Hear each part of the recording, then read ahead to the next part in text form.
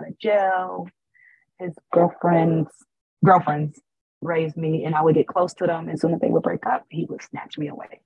I had an abusive grandmother. I lived with my dad and his girlfriend from 2 months to 7 years old. Dad went to jail when I was 7. So I moved with my grandmother until I was 13, which she was on drugs. Um, with that being said, I only moved out at 13 was one day I said, can I call my dad? And she was high and she started choking me. And my only way out to get her off of me, we were like standing next to the stove and I had to pick up a pan and hit my grandmother with it. Wow. And my little brothers were there. And I told my dad what happened. And at first he didn't believe me because my grandmother said it didn't happen. But my little brother seen it.